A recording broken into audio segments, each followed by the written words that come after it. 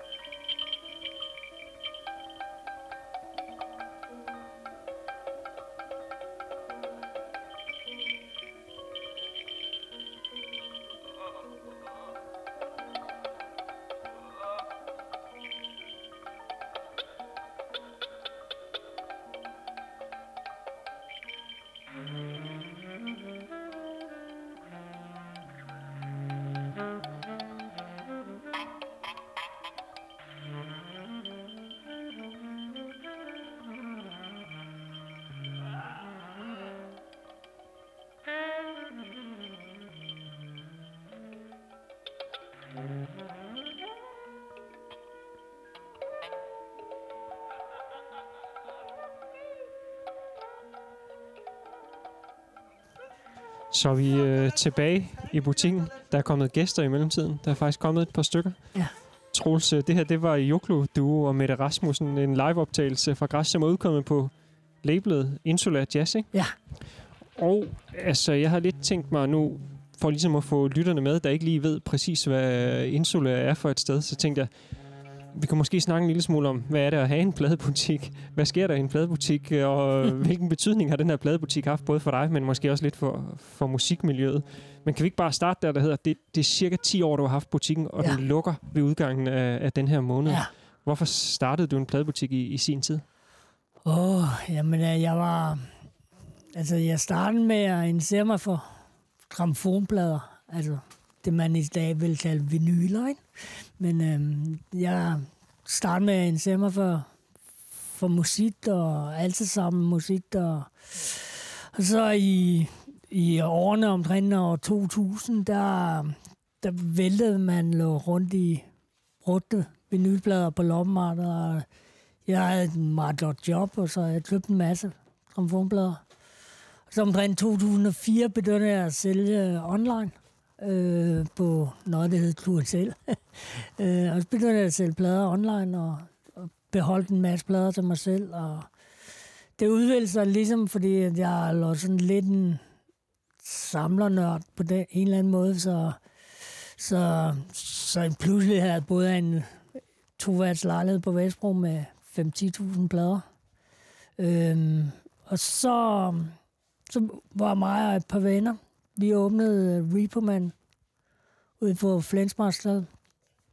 Den åbnede vi i 2007, og vi blev hurtigt sådan et sted, hvor så meget var sådan en... Det var lige efter Ungdomshuset Rydning, så vi blev ligesom et sted, hvor ponten ligesom levede videre, eller hvad man kaldte det. Personligt var jeg selv på vej i musikalsk en anden retning, og i 2008 lavede jeg faktisk min første koncert med Joklo Duo i butikken ude i Flensborgstræde, ja. Og i 2010 åbner jeg så her i Blådårsgade. Og jeg åbenbart med at lave en koncert med Jodlukker med deres finske venner over på det daværende globale. Jeg åbnede en butik på Blådårsgade, og ideen var lidt at lave en kombination af avantgarde og folkelighed. Altså sælge Superdure-plader og sælge Stockhausen-plader og sælge dansk undergrundsmusik. Fordi det også var en masse Superdure-plader, du havde købt på loppemarkedet, eller? Ja, eller det var ligesom en del af gamet, når man ligesom handlede med brudplader, var det ligesom man endte med en masse folkelig musik, for at sige det sådan. Så det var, altså for mig var det ligesom også en idé om, at hvis man skulle formidle avanceret musik, så var det også vigtigt nok, at man have et publikum. Altså det er ikke noget bare at bruge et eller andet, at have en butik, hvor man kun solgte smalle, mærkelige ting. Så jeg ville egentlig gerne have sådan lidt mere bredde i det, i form af, at det var alle vinyl, eller grammofonplade, musik, interesseret det, du kommer.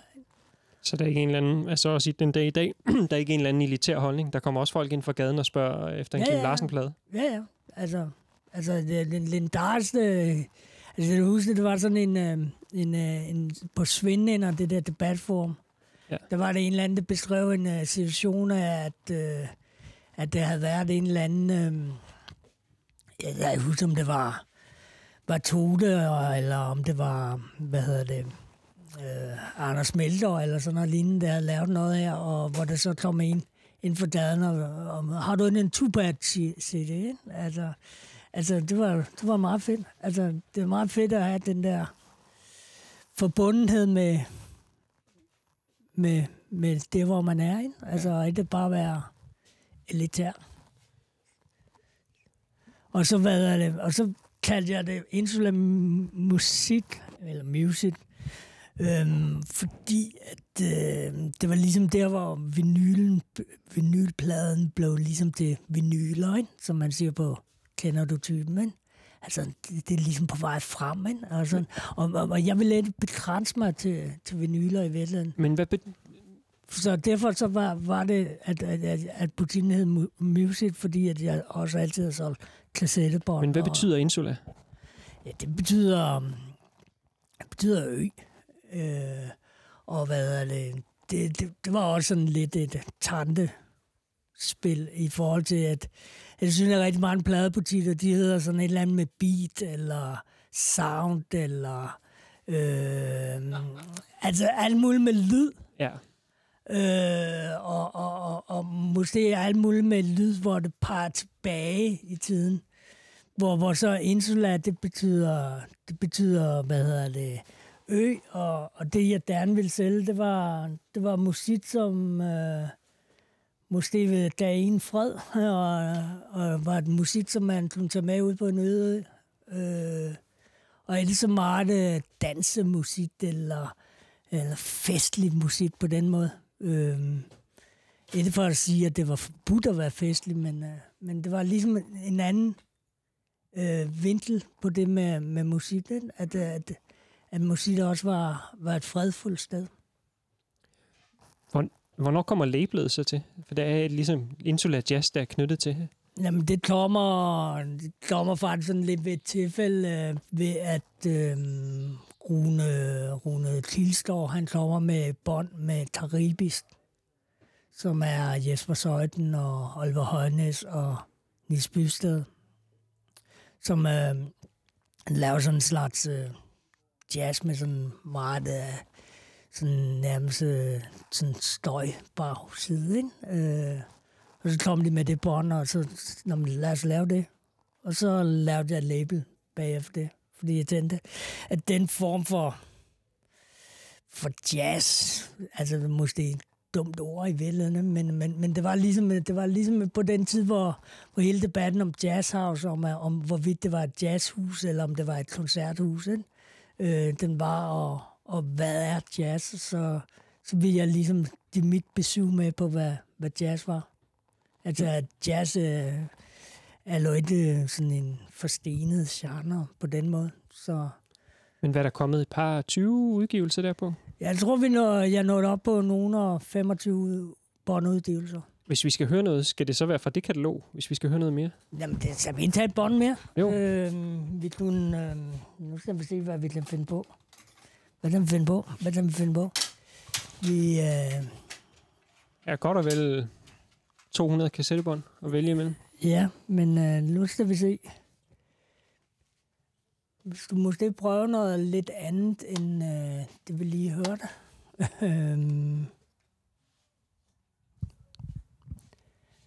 Det er dig, der er god til at padle. Jamen, jeg kan sagtens padle i det, fordi det er jo svært nok med alt det her. Nu finder du et TSH-bånd frem. Det er sikkert det. Jeg kan se hernede, at det er et ynkelbånd, jeg selv har, som er super godt. Jamen, det tager vi på. Okay. Det er måske også meget godt i forhold til selve den der eklektiske, eller det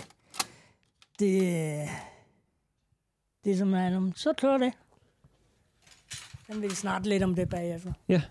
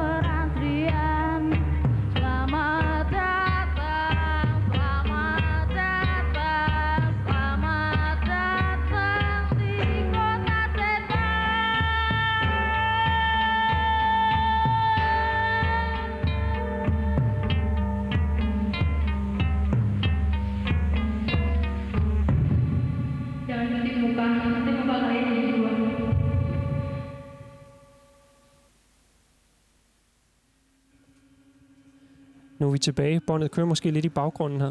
Det var lige en rygepause og en lille pause, der kom ind over. Ja. Det er et super godt bånd, det her, synes jeg. Yngels bånd. Hvornår kom det? Det kom... Ja, jeg er så dårlig til at huske, hvornår det kom. Det var vel sidste år engang. Men det er Yngel, som har været i Indonesien og spillet med en lang række forskellige indonesiske musikere. Og det er rigtig spændende bånd, fordi nu det vi hørte af det er allerede i nogle forskellige retninger, men det kommer også sådan mere metalagtigt til, og det kommer mere sådan snowwave-agtigt til på det, så det er alt muligt. Ja, som der også er en stor scene for i Indonesien. Ja, altså Indonesien er jo spændende, fordi at der er det jo ligesom, at den eksperimenterende musik i Indonesien, den kommer ligesom ud af metalmusikken, og så rigtig mange af de musikere, vi hører her, de spiller metal, samtidig med, at de laver eksperimenterende musik. Blandt andet de der Senjava. Ja, Senjava. Ham Rullo fra det medvirker også på bånden. Jeg vil sige, Yngel har jo også en ny plade ude på Resonans, ja, som er anbefalelsesværdig, der også er indspillet i Indonesien, som er en af de bedste udgivelser i år, synes jeg, indtil videre. Ja. Som udkom for et par måneder siden. Ja. Kunne man godt.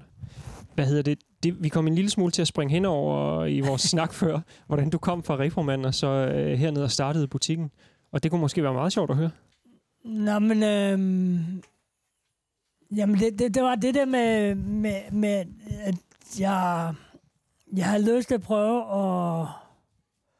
at gøre et eller andet, hvor man ligesom kombinerede den der folkelighed, som jeg var inde på før, og en mere, en mere vestlags, det er irriterende udtryk, vestlag, men en mere fokus på undergrundsudgivelser som sådan. Hvor man fokuserer på CDR, som der var en stor scene for den anden, kassettebånd og vinyler, alt grammofonplader, ikke? Lad mig til, at jeg insisterer på at sige grammofonplader, fordi jeg synes, vinyler er sådan, så irriterende. Hvorfor? Fordi det er sådan, at man siger, kender du typen, ikke? Altså, det er bare sådan, altså det kommer sådan en hel kultur om, at man skal høre musikken på vinyl. Hvorfor ikke bare høre musikken? Og i sin tid, da jeg interesserede mig for grammofonpladerne og købte dem på lommemarkeder og begyndte at sælge dem, det var fordi, at det var rigtig meget musik, som kun fandtes på grammofonplader. Så for mig er det musikken, der er vigtigt. Det er ikke formatet som sådan, det er så vigtigt. Altså, så det var ligesom det. Nå, nu kommer Troels også. Nå, nu blev jeg lige hyldet ud af. Hvor kom vi fra? Jamen, vi kom fra, at du skulle høre... I øvrigt, så kan man jo sige til lytterne derude, at butikken holder sådan set åben. Og der er 50% på pladerne, ikke? Ja, jo. Så man kan godt komme ned og høre en plade og få en halv kop øl, hvis man er i humør. Ja. Til dem derude. Det vi kom fra, det var, hvordan du ligesom fik startet, altså kom fra Repromand og så hertil. Så historien er meget simpel, at jeg ville ud af Repromand og starte for mig selv, og så var det, at det steg nogle forfærdelige ting i Blevet på daværende tidspunkt, som gjorde, at dem, der havde de her lokaler, de ikke kunne overstue at være i Blevet mere på grund af bandekonflikt og så videre. Og så sagde jeg, det vil jeg gerne, og så overtog jeg. De flyttede ud den 6. april, og jeg overtog den 7. april, og den 12. april åbnede jeg. Så det er sådan meget bum. Og så åbnede jeg en butik, og så tog vi den derfra. Hvordan var det ellers i København på det tidspunkt? Var der fyldt med pladebutikker der? Nej, det var jo ligesom... det var vel de gamle pladebutikker, kan man sige. Og så var det vel kun Repromand og mig, og det var vel det. Ja, på et tidspunkt kunne pladebutikkerne tælles på 2 hænder. Det kan de nærmest ikke rigtig længere. Der er mange små nichebutikker. Og sådan. Ja, altså dengang, der var det ligesom, man var ligesom sådan all-round butikker. Og det måske også altid været med et problem i Vælland, det er, at folks forventning til en butik, det var ligesom, at man kunne få det hele, eller man forsøgte at have det hele. Men Insula har aldrig forsøgt på at have det hele. Men er på en påduttet og skulle have det hele, fordi at kundegrundlaget er allerede så sindssygt stort. Så derfor har jeg skulle forsøge at sidde mig mellem 2 stole nogle gange, for ligesom at få en bæredygtighed i det. Men altså pladebutikker, altså det var også Æder for øvrigt, den var der også den der, som var en specialbutik. Men efter jeg åbnede, så er det åbnet et hav af butikker, og hvor jeg synes, at specielt Pomfrey oppe i hvad er det, Stefansstad, ikke? Og hvad er det, Percy, er vel nok de 2 butikker, jeg sådan personligt synes bedst om, som har en passion for det, de gør. Altså ikke for at sige, at de andre ikke har en passion, men man mærker en passion for det handler om, ikke? Men altså, så startede du pladebutikken, men var der allerede et miljø omkring det til at starte med? Folk kommer og leverede deres nye udgivelser hernede, eller er det noget, der ligesom... Fordi det er blevet lidt sådan en lille institution for eksperimentalmusikken, og for noget af frijazzen, og for nogle ting. Folk, de kommer forbi med deres plader. Men allerede i Reaperman-tiden, der var begyndt Festival of Ended Gratitude, var jo ligesom sådan en væsentlig festival, som startede, jeg tror, den starter 2009-agtigt. Jeg da faktisk ikke huske præcis, hvornår den starter. Hvad hedder det? Kanten og Spital 14 og Postsalæsen og Mayhem. Og Mayhem kommer samtidig som Insula. Så det er ligesom der, det sprudler, og Ice Age begynder at rode med deres første 7'er klommer der i 2009. Ikke? Er det i 2009? Den klommer, og så det er sådan det klommer sådan et opbrud i København, og det var jo ligesom i Reaperman, det startede jeg jo med at tage alle de der ting ind, og så flyttede det herned, hvor jeg så fik det skruet helt op for den, altså for de sære små udgivelser. Ikke? Jeg har været til mange også små arrangementer hernede, små koncerter, release, og sådan noget. Der har været sådan et hyggeligt miljø omkring det, og det er ligesom, altså til jer, der sidder ude og lytter, hvor mange kvadratmeter er det her rum? Det er sådan en 15-16 kvadratmeter eller sådan et eller andet? Nej, det er nok lidt mere. Men, okay, men som er alle pladekasserne trukket fra, så er vi der omkring. Der er ikke særlig meget plads, men der har altid ligesom været plads til at lave den slags ting. Ja. Nu gik vi en lille smule koldt. Det kan være, at vi skal gå til et eller andet, til et nummer. Nå, men skal vi have et nummer? Jamen, så skal vi... Vi står ud, fordi det giver også anledning til at snakke lidt om musik, hver gang du står og roder i pladerne. Ja, men vi skal have en plade med... hvis du holder min phone. Det her, det er også nogle af de mennesker, som der har spillet her mange gange. Det er Christian Poulsen på guitar, og det er Anders Melder på saxofon. Hvad hedder den plade her? Den hedder Leben in Bevægelung. Altså liv i bevægelse. Som er en titel på en Mads Vestrup-maleri, faktisk. Og den er kommet på hvad? Den er udkommet af Insula, sammen med Halloween Creativity, som var Mads Vestrup-label, og Christian Poulsen og Anders Melder. Jamen, så det er sådan John Venture. Lad os høre lidt af det her, en af Christian Poulsens 10.000 plader. Ja.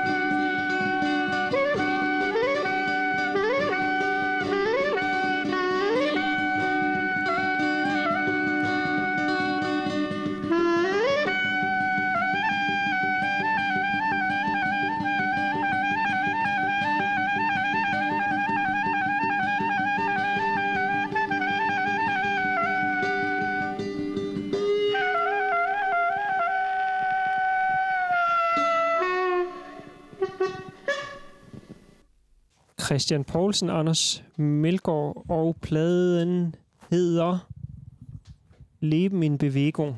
Ja. Liv i bevægelse, som er en vildt god og dejlig plade. Ja, det er det. Jeg tror måske, du fik sagt nogle ting før omkring det der med, at du bare er interesseret i musikken, og formatet er egentlig sådan lidt ligegyldigt. Men til trods for det, så er jo butikken jo fyldt med plader og kassettebånd. Ja. Og CD'er. Ja. Hvad er der ved det her? Altså sådan, hvorfor er det jo spændende med det fysiske format, eller er det en kedelig diskussion at have? Der er jo et eller andet med omkring, at alle de her små labels og konstellationer, de laver noget fysisk, og så kommer det herned, og så kommer folk og støtter det på en eller anden måde. Jamen, jeg tror, at det fysiske, det fysiske format altid vil være vigtigt. Jeg tror bare måske, at musikken i dag er så uhåndgribelig i vælden, fordi det er Spotify eller Bandcamp, eller hvor potter det er inden, så vil folk gerne have det. Altså allerede for mange år siden snakkede man om det der med de store bands, når de turnerede, så var det ligesom, at folk de købte en billet, og så brugte de mindst lige så meget på merchandise til koncerterne, fordi folk gerne vil have en minde med hjem fra koncerten. Og det samme er det måske, i hvert fald i starten, var det rigtig meget med, når man solgte CDR og kassettebånd. Så var det lagt til, som musikere selv lavet, som de så solgte deres koncerter, for at give publikum noget fysisk, men også at skabe en forbindelse mellem musikere og publikum. Så jeg tror altid, det fysisk vil være der. Om det så er i form af, at musikken letter på det fysiske, eller om det bliver i form af, at det er en plakat, hvor der er en download-kode på, eller om det bliver i form af en t-shirt, du får, når du køber det digitale verden.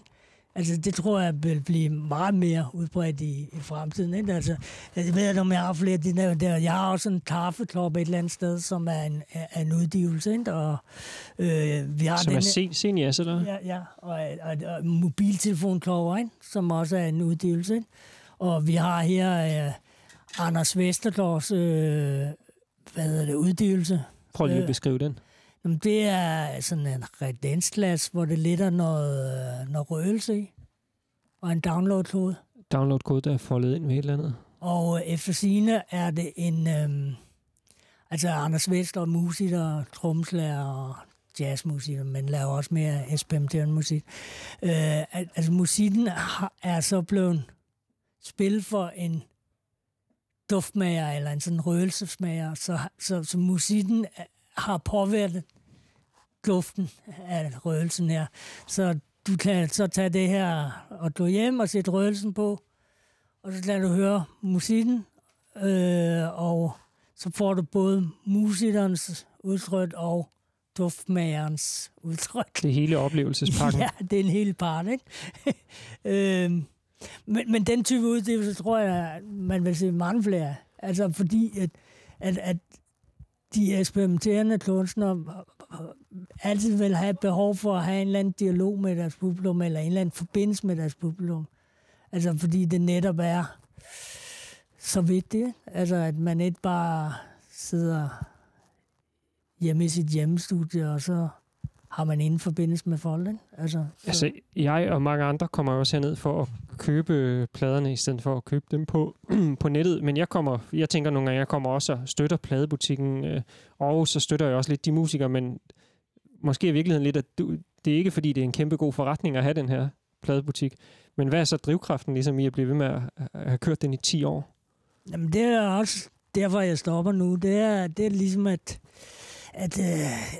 energien, den er ligesom udbrændt, altså, eller passionen er ligesom udbrændt. Og jeg nåede til et sted, hvor jeg faktisk begyndte at være så interesseret i musik mere. Altså, hvor simpelthen bare var mere momsregnskaber og forsendelsesbøvl og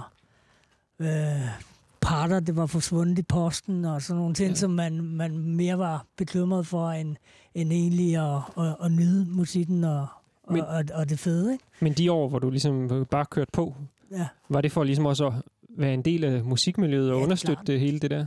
Ja, selvfølgelig. Altså, det har altid været sådan en drivkraften, ikke? Altså, eller passionen har altid været at være en del af en musikscene, ikke?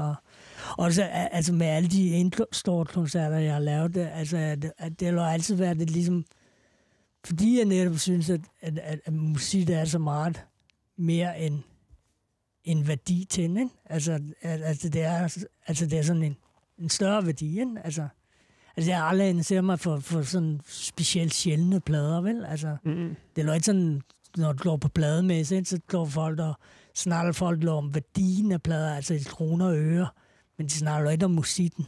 Altså, der er jeg så altid forsøgt at lave en butik, hvor det handler om musik.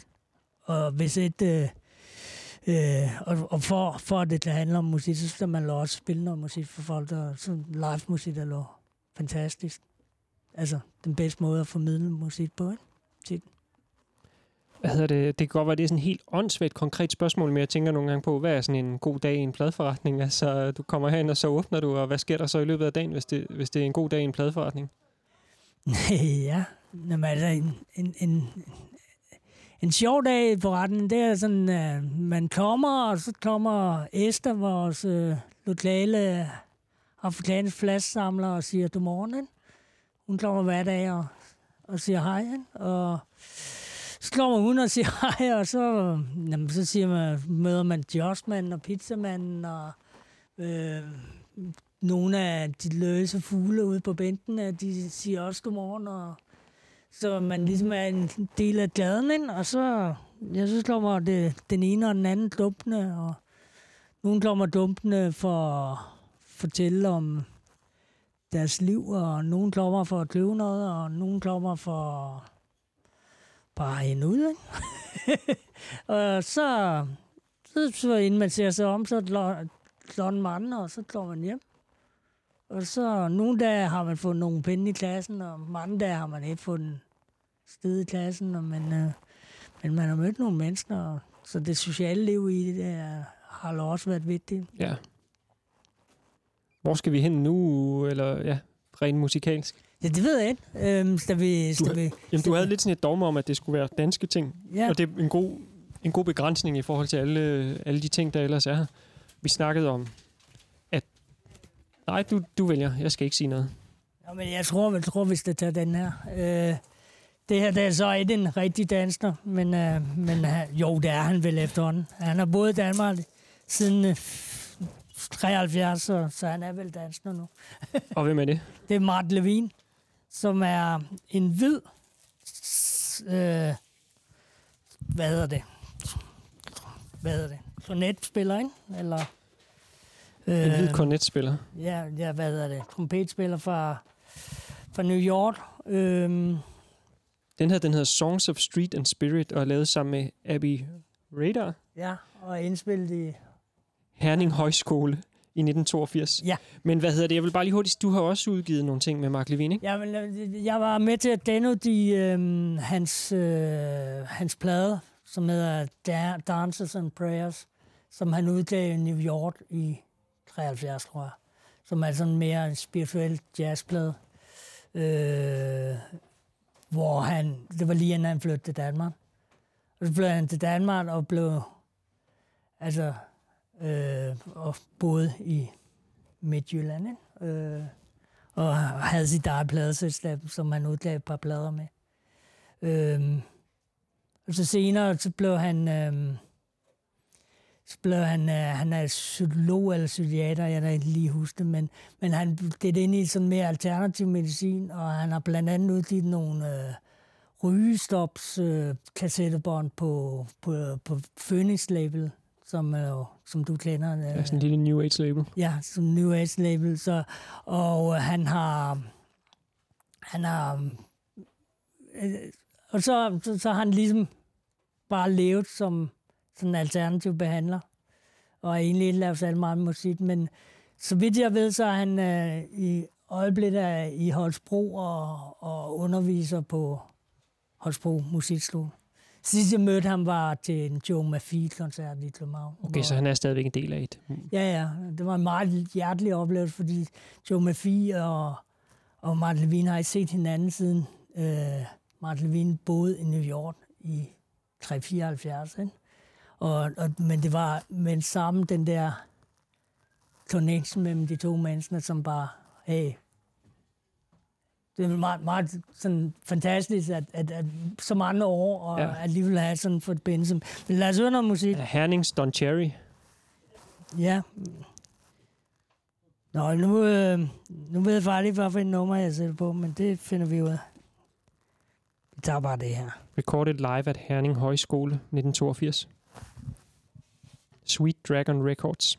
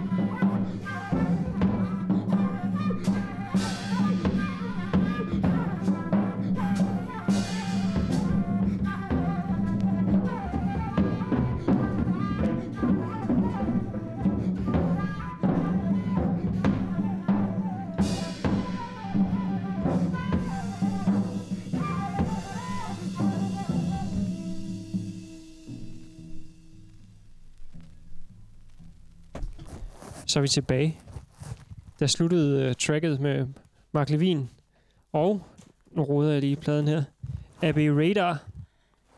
Det var en super fin plade, og vildt dejligt, at vi nu har tilføjet det musik til The Lake Radios rotation. Ja. I mellemtiden, der kom vi til at snakke om, hvad det var, jeg skulle spørge dig om. Og så var det det her med, at jeg kommer ind i butikken og siger, herr pladehandler, hvad er det nyeste, fedeste, som jeg skal lytte til? Ja. Jeg vil gerne købe nogle plader. Ja, det er et godt spørgsmål. Så er at finde på noget. Ja. Altså,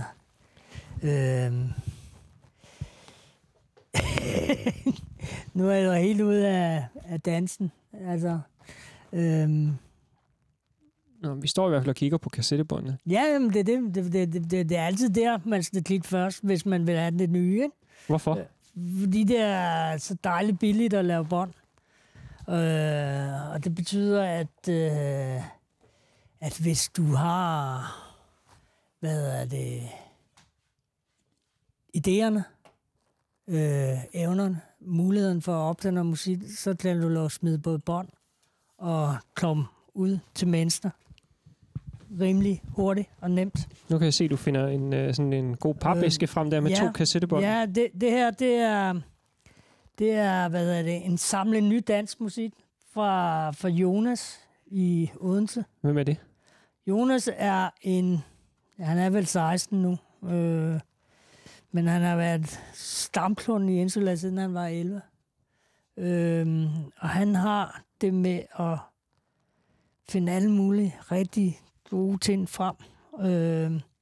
Altså her har han et bånd, som eller det er et dobbeltbånd, hvor du har Try Badløjen, du har Ønnel, du har Bonafide, du har Clarissa Clonelli, du har Marie-Line Hansen, du har Andrea Agerbo, du har Banderot, du har Anders Boserum, du har Brynje, du har Asta Valentin, du har Øjerum, du har Daniel Dahl, du har Sonja LaPianta med Heine, og du har Grøn, du har Jon Dræby, du har Sortlæme, du har ham selv, du har Claus Poulsen, du har simpelthen alt muligt for den danske undergrund. Fantastisk musik. Så det er en compilation, han har lavet? Ja, en compilation, som det så er hans afsteds på det her pladeselskab, men han har så startet en ny pladeselskab. Pladeselskabet hedder Pladeselskab. Ja, og han har så lavet et nyt pladeselskab, som hedder Kornmod, og det har jeg nogle udgivelser her med. Nu er det Loratler, så I kan ikke se, hvad det er. Du kan godt lige beskrive det, fordi at Men det er simpelthen sådan noget pap, som er foldet, og så er den sat nogle tegninger på. Og så sidder der 2 bånd inde i den her compilation. Sat fast med noget god hvid elastik. Ja. Hjemme fra køkkenskuffen. Og den anden, det er sådan en syet pose, kan man vel sige. Hvor det så mørkegrøn filt. Ja, og så indeni er det et eller andet. Fælles hjælp, kan vi måske lige få det ud? Ja, det er vi næsten ind. Men ja, vi får lidt hjælp fra publikum herovre. Så lidt af sådan 2 litografier, eller hvad man... Ja.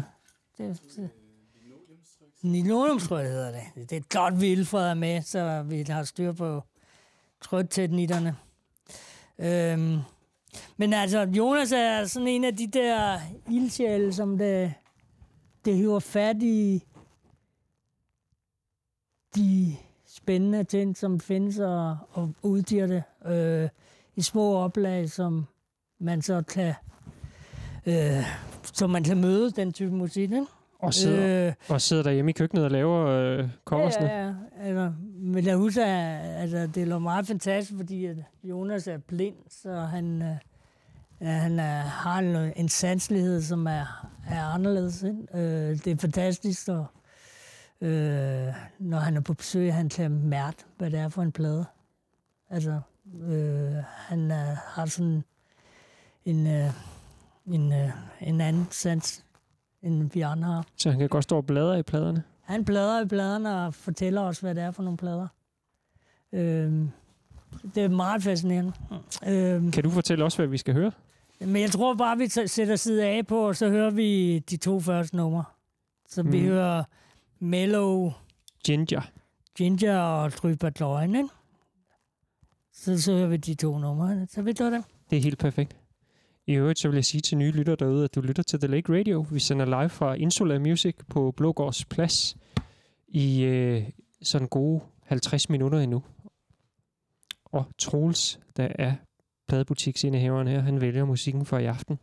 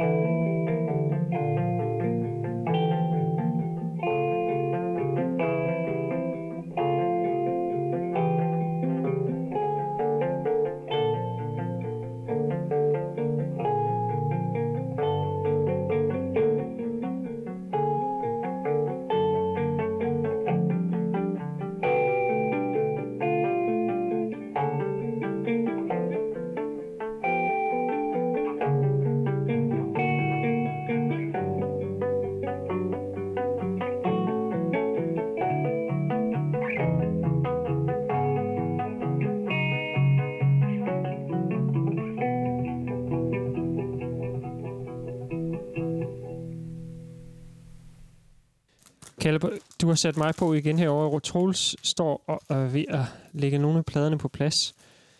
Så skal vi finde ud af, hvad vi skal videre rent musikalsk, men det kunne være sjovt at snakke lidt mere om musik.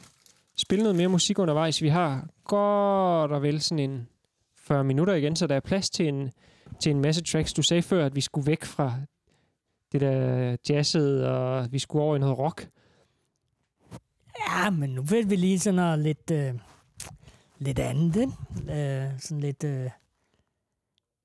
lidt anden musik end jazz. Så. Men altså, jamen, vi kan godt høre noget anden musik. Altså, jeg tror faktisk, at de her kabler til mikrofonen, de tillader, at vi går lidt ud i butikken. Ja, men... Så vi kan gøre det sådan rigtig autentisk, det der med at stå og bladre i pladerne. Ja, bladre i tegneserier, for eksempel. Nå, men... Så her har vi den der flotte bog, Alt om vinyl. Søren Genfke. Er det sådan en pladesamler bog? Ja, det er sådan en bog, der kom her for et par år siden, som jeg tror, den er solgt sindssygt godt. Altså, men det er mærkeligt, når det er i min butik, men altså, ellers har den solgt rigtig godt. Okay, men er du allerede træt af den, fordi den hedder Alt om vinyl, som om, at det er sådan en, jeg samler rigtig plade? Ja, det er sådan lidt en samlerbog, ikke? Sådan... som måske netop blev lavet for det der nye marked af vinylkøber, ikke? Som nu skal vi passe på, fordi vi skal ikke snart sådan negativt om noget, men jeg synes nogle andre, at det kan blive lidt, så når man for eksempel den der spin and vinyl, nærmest religiøse gruppe på Facebook, ikke? Hvor folk de tager billeder af deres sindssygt dyre pladespillere, og mens de spiller en eller anden plade, hvor det fuldstændig flytter sig væk fra musik, men bliver til rent format og ren se, hvor dyr en pladespiller. Det er alle hi-fi-forretninger på en eller anden måde, det der, du beskriver? Ja, men det her, eller den der Facebook-gruppe, som har flere tusind brugere, hvor de så rigtig mange af dem,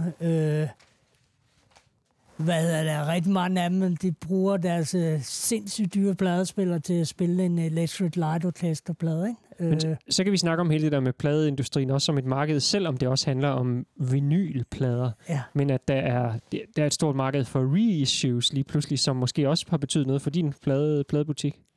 Ja, det har det vel, altså, men det betyder også betydet noget positivt, fordi det lå rigtig mange sindssygt spændende plader, som er udkommet i dem tiderne, som er umulige at få fat i.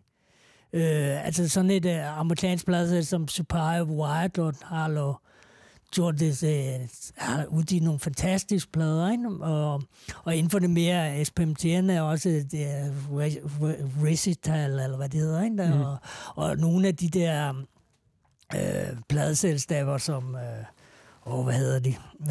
Dem der i Frankrig, Atrofon eller sådan noget lignende, Atrofon eller sådan noget, som udgiver sådan nogle world etnografiske plader, og blandt andet har med, hvad hedder han? King Gong. Ja, som er en fyr, der hedder Laurent Garnier, tror jeg, han hedder. Nu kender jeg, ja, han hedder Laurent Chanot. Chanot, ja. Men han, altså det er sådan nogle etnografiske opdagelser, ikke? Som så reissue-branchen er også spændende. Altså det er også Knud Victor-pladen for eksempel, som er en af de måske vigtigste eksperimentelle danske udgivelser nogensinde, at kom i den for et par år siden, som du var inde på. Ja. Men hvad hedder det? Men der lå hele den der Retro Store Day-kultur, som er afstyrelig. Prøv lige at forklare omkring den. Det er ikke sikkert, at alle lige kan vide, hvad det betyder. Retro Store Day var for i virkeligheden en meget sympatisk tiltag, som opstod i USA, fordi at så mange pladebutikker lukkede for 10-15 år siden. Ikke? Det lukkede sindssygt mange pladebutikker. Så derfor så fandt man på at lave den der dag, hvor man ligesom skulle fejre pladebutikkerne. Men det blev hurtigt til sådan en dag, hvor man ligesom fejrer sig selv. Altså pladeselskaberne plejede deres den uddag, hele deres bagkatalog. Altså den uddag Kim Larsen midt om natten. Ikke? Altså pladen, som du kan finde på et hvilket som helst loppemarked i Danmark, hvor som helst, ikke? Når som helst. Kan du finde en kopi af den, så udgiver de en pitcher-dienst til en eller anden og uhyrelig pris, ikke? Så bliver det noget helt andet, ikke? Altså hvor selve formatet bliver sådan en religion næsten, ikke? Og hvor jeg synes virkelig, det var afskyeligt, ikke? Og personligt havde jeg at gå på arbejde på Red Store Day. Men du har holdt åben de sidste år? Ja, jeg har altid holdt åben, og jeg har også haft nogle udgivelser. Jeg har altid forsøgt at sige, at det er det samme som at være blomsterbutik, der holder åben på morsdagen. Altså bliver man nok nødt til, men det var også bare sådan nederne, fordi folk kom med en helt forkert forventning, og folk, jeg aldrig nogensinde har set før i bladforretningen, kom og hvorfor kan man ikke få den der Elton John-blad, ikke? Har du set, hvad jeg ellers har i min butik? Så Red Store Day, synes jeg faktisk har måske været sådan en medvendende faktor til, at hele markedet omkring grammofonplader har flyttet sig fra at være noget her og nu til noget irriterende vintage, et eller andet retro-pjat. Fordi at musikken er jo her og nu, og det er rigtig mange. Situationen er altså den, at antallet af vinyler, det udkommer, er jo så stort, så det at lave en plade tager 100 år nu.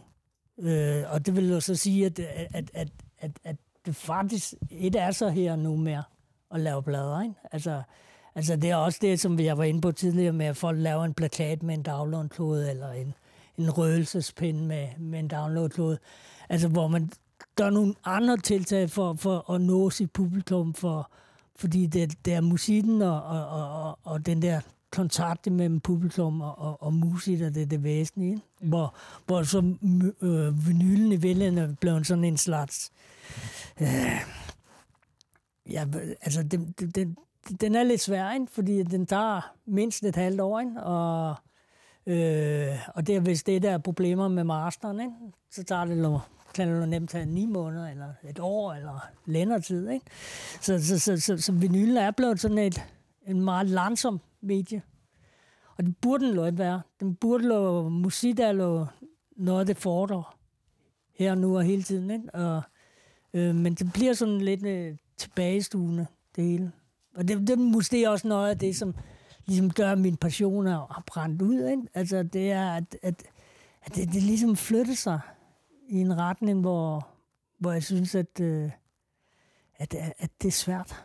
Altså at de koncerter, man går til, eller de ting, man så går ud på Mayhem og hører, ikke?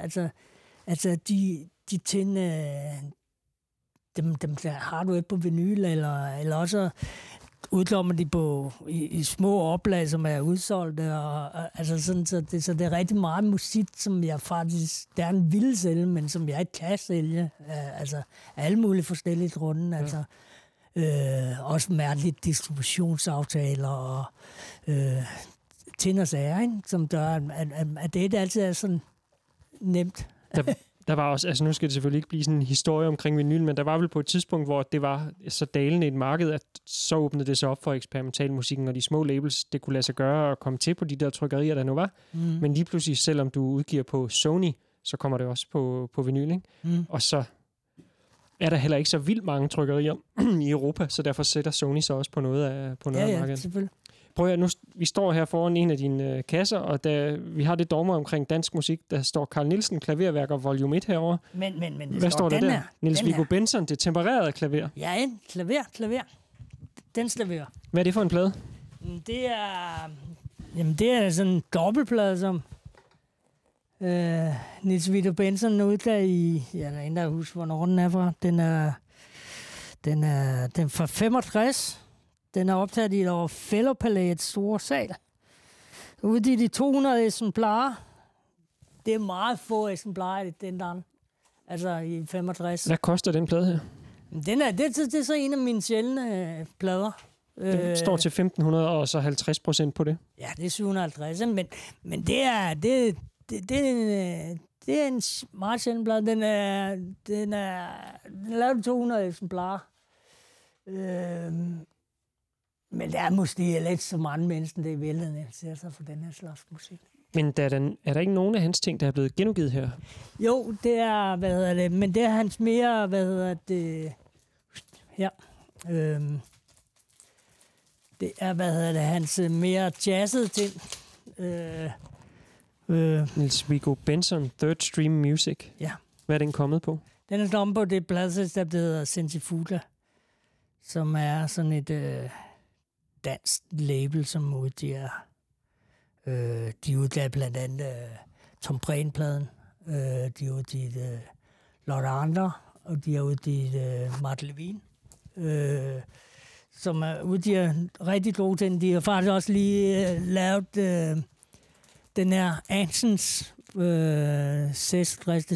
Det er, det er lå Hugh Steinmetz og Frans Betterli.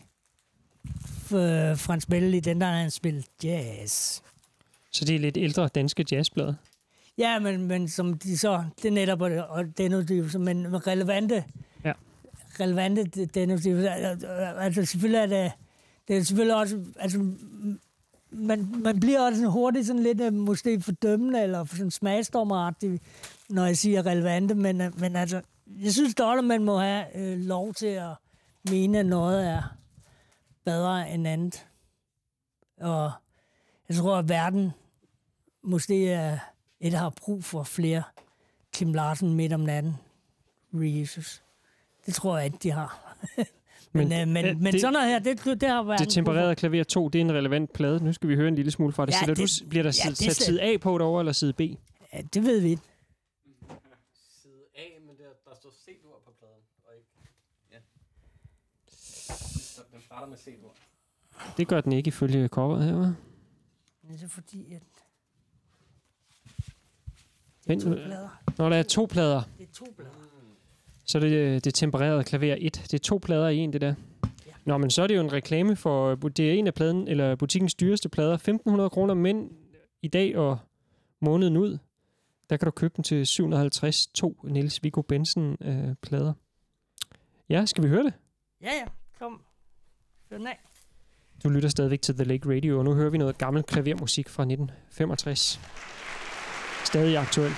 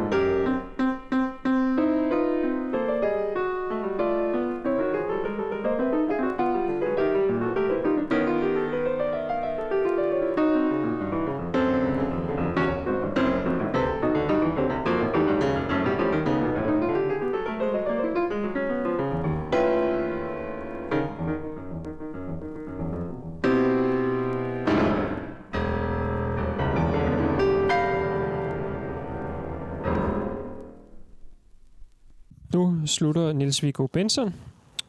Dobbeltplade. Super fin plade. Dejligt med noget klavermusik i øvrigt. Ja, det er en skøn plade. Det er sjovt, at den faktisk udgivet på Fona i 1965.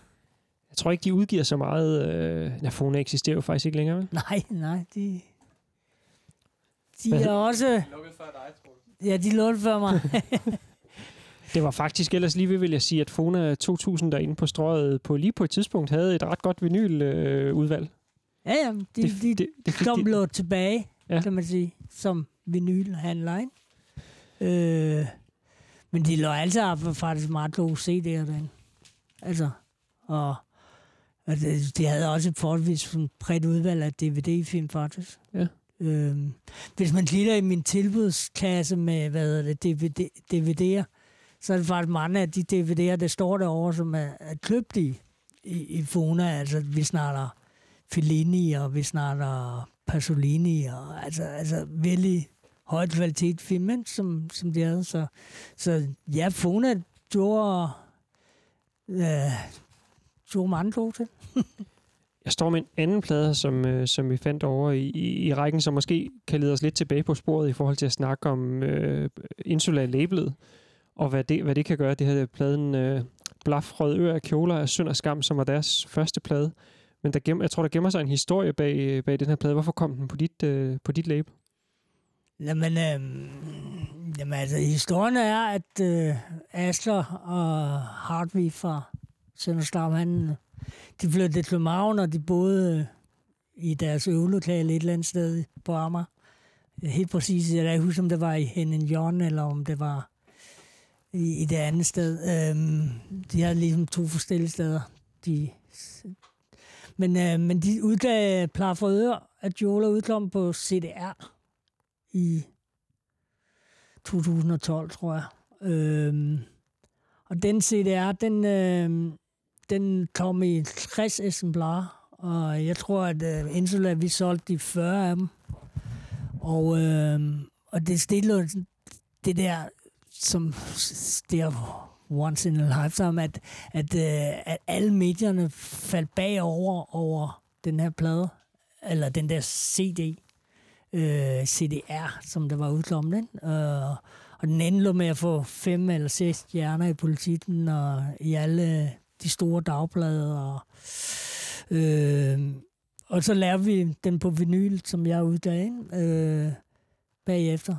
Efter at den havde lidt på Bandcamp eller på deres egen hjemmeside i lang tid digitalt, og den der CDR har været ude. Og det blev sådan ligesom en bestseller, ikke? Og men det var en sjov historie. Det var sjovt, at de tog ligesom det hele lidt med storm.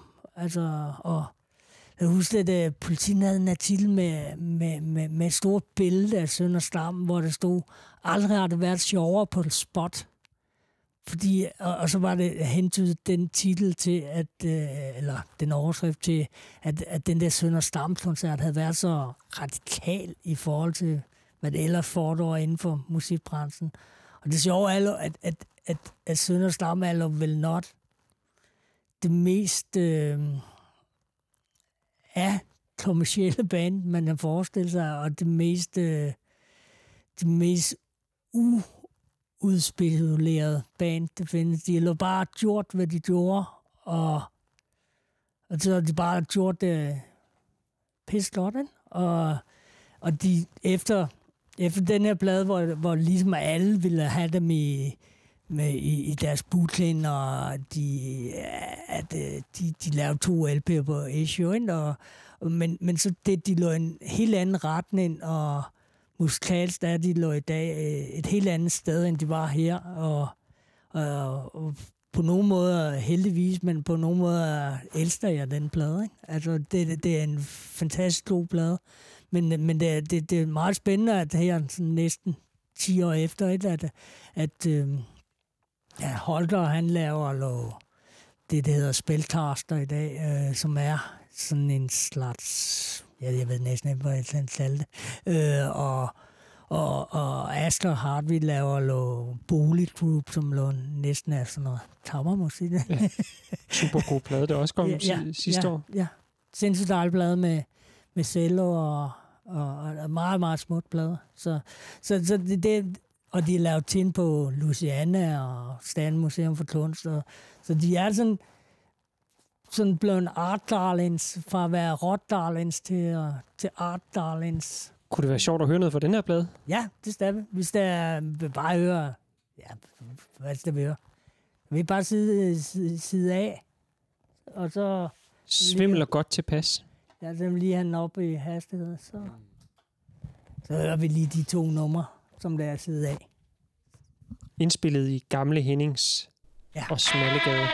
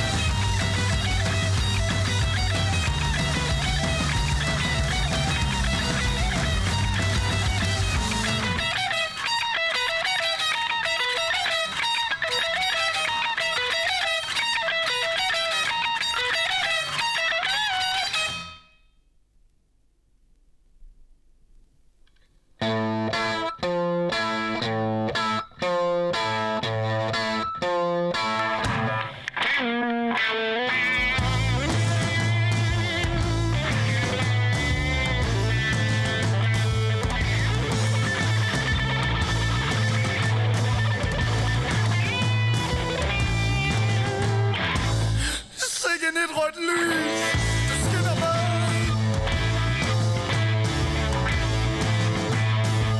Din parfume gør mig øre, og dine ben. Jeg omringes af mørke, griber efter noget, mærker et ben. Du tager mig ind.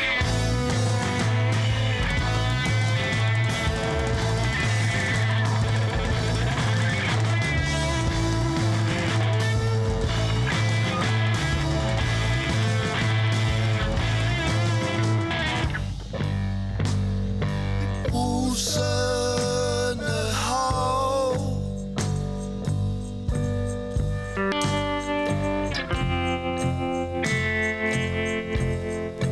Dine ben.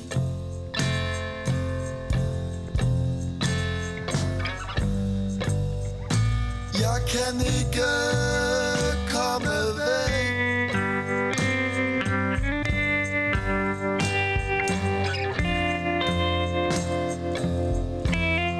Du gør mig så træt.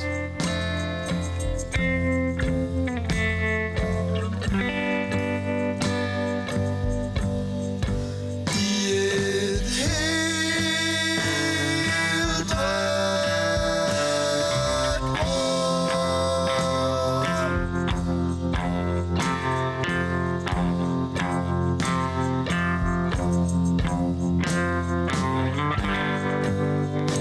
jeg ved ikke, hvordan jeg kommer ud.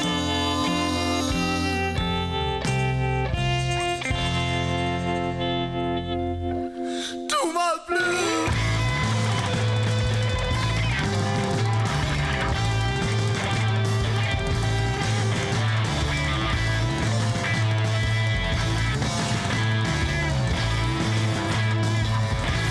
Du er meget blød. Svælerne sød. Men dine øjne gløder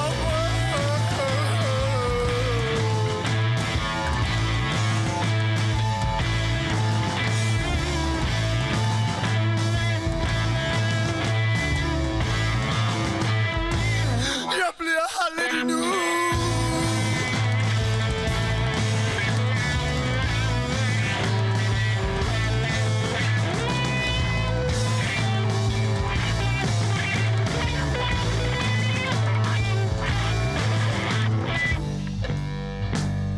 Et brusende hav.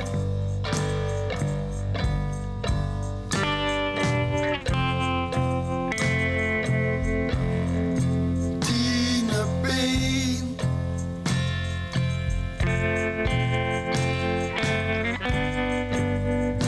Jeg kan ikke komme væk.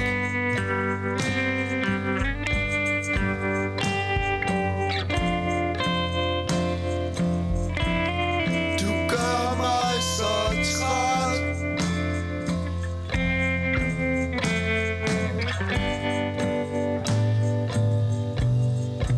I et helt rødt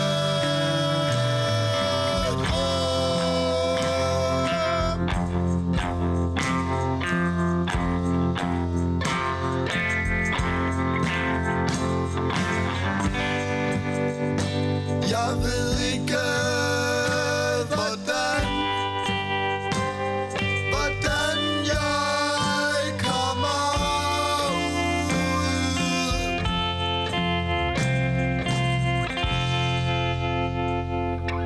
Jeg lægger mig ned igen.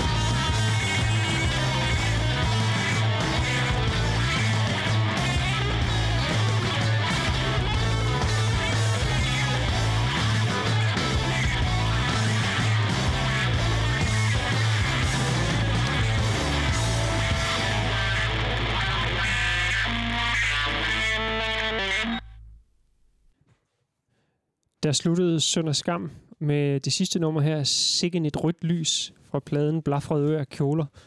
Men altså, vi har ikke lang tid igen, så det kunne måske være lidt sjovt lige at vende tilbage til hele det her. En pladebutik, der har eksisteret i 10 år, men nu lukker den. Men hvad skal du, Troels? Jeg skal have lidt luft, og så skal jeg... Jeg ved ikke, finde arbejde. Og så skal jeg til at vandre og sådan noget. Altså, du har haft en pladebutik, du har haft et label, du har også sat mange koncerter op, du har været involveret i små festivaler og ting og sager. Ja. Er det noget, du bliver ved med? Nej, jeg tror, jeg skal have holdt en mindre pause fra musikken. Og så jeg fik en meget sjov mail sidste der om, at det var en bekendt, som der skrev en mail om, at han holdt ferie i 3 år. Og det tror jeg egentlig, at jeg også godt kunne tænke mig at holde ferie i 3 år. Men altså, jeg ved ikke, hvad fremtiden vil vise.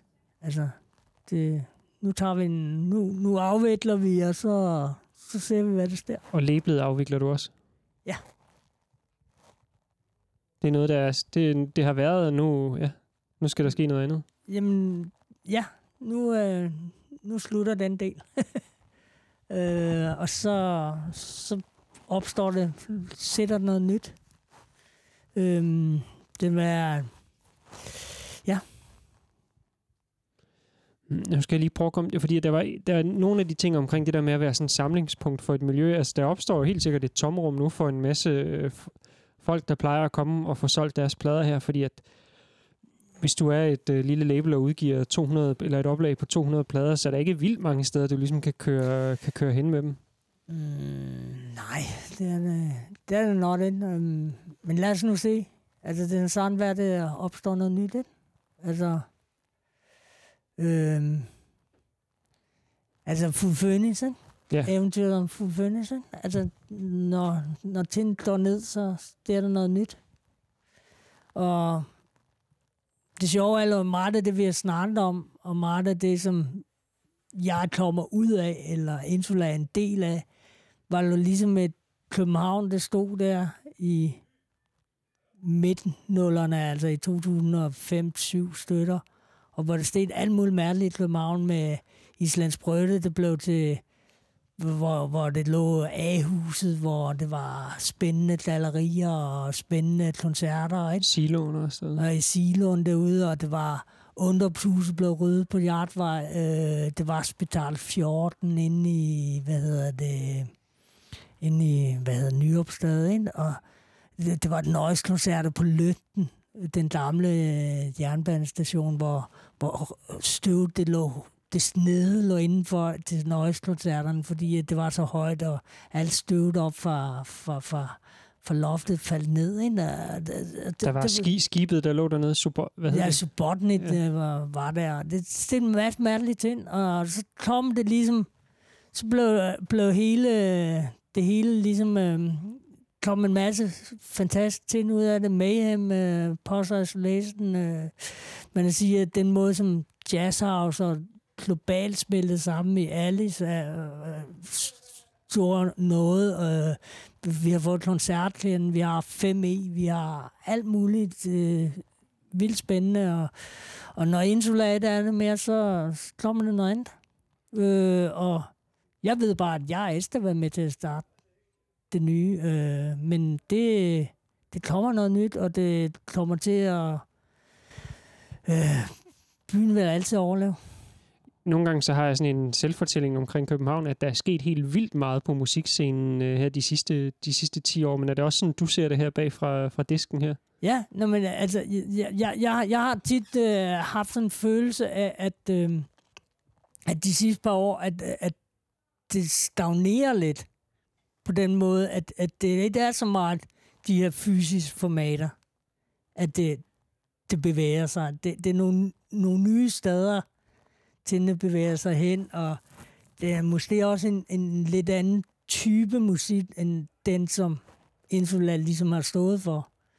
Og rigtig meget af den historie, som jeg kommer ud af, er mere sådan en free improvisationsmusik, altså hvor de pladeforretninger, jeg i starten sammenlignede mig med, altså de findes jo heller ikke mere. Altså Volcanic Ton i Glasgow er ved, Sende Læger i London er ved, Onrod i Tyskland, de findes dog som label stadig. Nogle af stederne i USA, som det var tonerne, det var på den type fri musik, som jeg stod for, er heller mere, fordi at det den anden verden, vi lever i, og det må se, sådan er det. Altså, jeg træner også til at høre noget anden musik, eller komme ud. Så. Hvad er det, du har liggende at køre rundt over på? Det er en 7-tommer? Jamen, det er en 7-tommer, og det er verdens mest grineren band. Prøv lige at, det er et lille cover, som er tegnet med kuglepind. Prøv lige at beskrive. Jamen, det er et dødnindehoved, og det er en bird, og det er en delfin, og det er nogle knaller der. Måske er det musecykler. Jeg tror nærmere, det er knallerne. Så er det en single, den er, hvad står der her? Bered dig på en, hvad står det dog? Grinerens oplevelse helt over det sædvanlige. Du er klar til at få din grineren på. Og det er så en single udgivet på Slimet Hunden Red Hots 2009. Nogle af jer ved godt, hvad det er. Men, det er for de indvidede. Ja. Men det bliver måske den sidste 7-tommer som i det her program? Ja, det tror jeg. Så det slutter vi på, det her? Ja, det synes jeg. Skal vi høre side A og side B? Nej, vi hørte de 2 numre på side... Eller da vi hørte... Nej, vi hørte bare de 2 numre på side B, ikke? Ja, men altså, så inden vi når, skal vi så ikke sige tak for i aften? Jo, tak fordi I kom. Tak for de 10 år, som du har kørt en pladeforretning, der har været til gavn for helt vildt mange mennesker. Og tak, fordi vi måtte komme på besøg i aften. Ja, selv tak. Og kan du ikke gøre lidt reklame for det sidste hollandske udsalg, der er her? Jo, altså det er halv pris på alt indtil den 28. Hvor vi holder en mindre fest, hvor det vil være musik. Hvad er det for noget musik? Jamen, det vil være, det vil være noget... Ja, hvem spiller? Marie Line spiller. Nå, hende vil vi slet ikke spille det i aften. Nå. Tomo Jacobsen spiller, sammen med Asta Thomsen og Tavs. En basstrio, tror jeg, de kalder det. Og så spiller... Nu er der næsten en, der husker, hvem det mere spiller. Alexander Holm? Alexander Holm spiller harpe sammen med, hvad hedder han, Christoffer. Og jamen, det bliver en sådan heldags, en sand festafslutning med noget eksperimenterende musik og god stemning. Så det vil jeg håbe, at folk kommer og siger vel.